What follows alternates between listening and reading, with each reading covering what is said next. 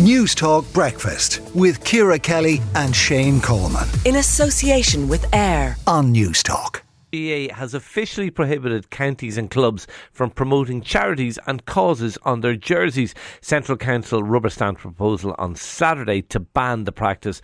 Earlier, I caught up with GAA Pundit and 1993 All-Ireland football winner with Derry, Joe Brolly, and he gave his reaction to this decision.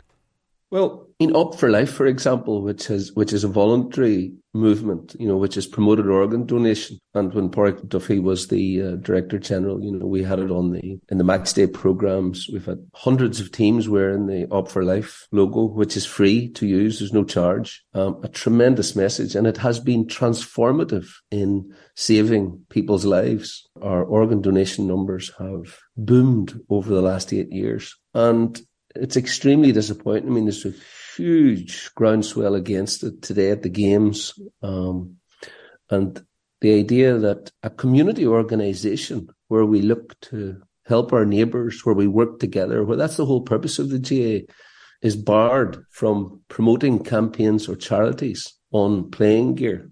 Unless you're a corporate sponsor selling junk food, predatory banks, whatever, that's fine. The GAA hierarchy is much more comfortable with the corporate world than with the GAA community. And it's a very damaging message, but it is not a surprise. This is stewardship of a corporate world with the GAA people taking second place. Another good example of that is cashless entry, which has meant great difficulties for our older patrons in accessing the games. And again, that's done for reasons that are corporate and that don't take into account our communities and our elderly. Look, you make a really compelling case, and everyone knows your bona fides when it comes to Up for Life. You've literally walk the walk as well as talk the talk. I suppose trying to see it from the GAA's perspective, they might say, look, Up for Life Foundation, that's a no-brainer. That's an uncontentious one. But what happens if it is a more contentious campaign that is divisive, that causes divisions in communities? How can they say yes to one and no to another? Give me an example of that. Let's say there is, I can't think of an example off the top of my head to be totally exact. I'm trying to think, let's say there was some kind of, let's say a referendum on the United Ireland, for example. The GAA are quite entitled on an individual basis to say, well, look, we're not going to promote a political message, and we don't promote political messages like that. So that would just be that would be a no-brainer. You apply and then they make a decision. This takes the hassle away from them in a way. It disinvolves them. They're very, very happy with the corporate world. You're selling junk food, junk burgers, all that. Absolutely no problem whatsoever. You're a predatory bank that's caused untold suffering in our country over the last 10, 11 years. No problem whatsoever. You're an enormous insurance conglomerate with a very, very dubious past. No problem whatsoever. But you want to do something good for your neighbours. You want to support a humane cause. You want to support, for example, our LGBTQ neighbours. You want to do something like that, as Mayo wanted to do, simply rainbow colouring. We're not really into that, but if you're Coca-Cola, no problem whatsoever. Yeah. I'm trying to think, and you asked me a fair question to name one. Like, there has been charities, for example, in recent years who we thought were doing great work, and then we found out we're doing not such great work. I mean, the world's not black and white. Often these things happen. But I'll give you a really good example. Roscommon some years ago were sponsored simply by hospice. Their sponsor didn't want his company to be on the jerseys, so they were simply sponsored by hospice. There's hospice.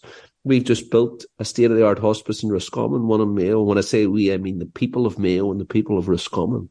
Something to be really proud of. Joe Biden came and dug the sod in the Mayo hospice. He's going to come back to the hospice now when he's here in April to see the progress. Looking after our elderly neighbours and friends and our children when they're dying at their most vulnerable. A free service. What could be more in tune with the values of the GAA? Sorry, there are other ways. I'm reading from the official Croke Park email.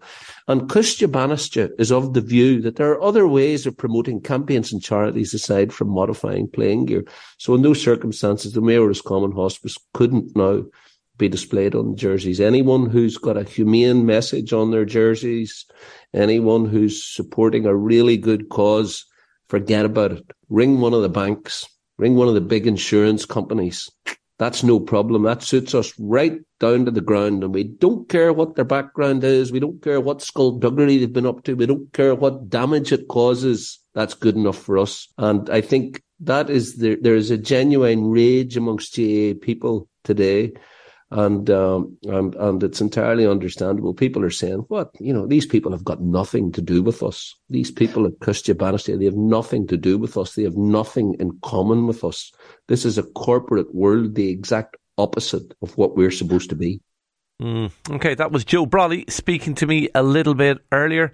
Do you agree with Joe, or do you see the GAA side of it? Let us know what you think. 53106 at a cost of 37, or 087 1400 106. You can WhatsApp. News Talk Breakfast with Ciara Kelly and Shane Coleman. In association with AIR. Weekday mornings at 7 on News Talk.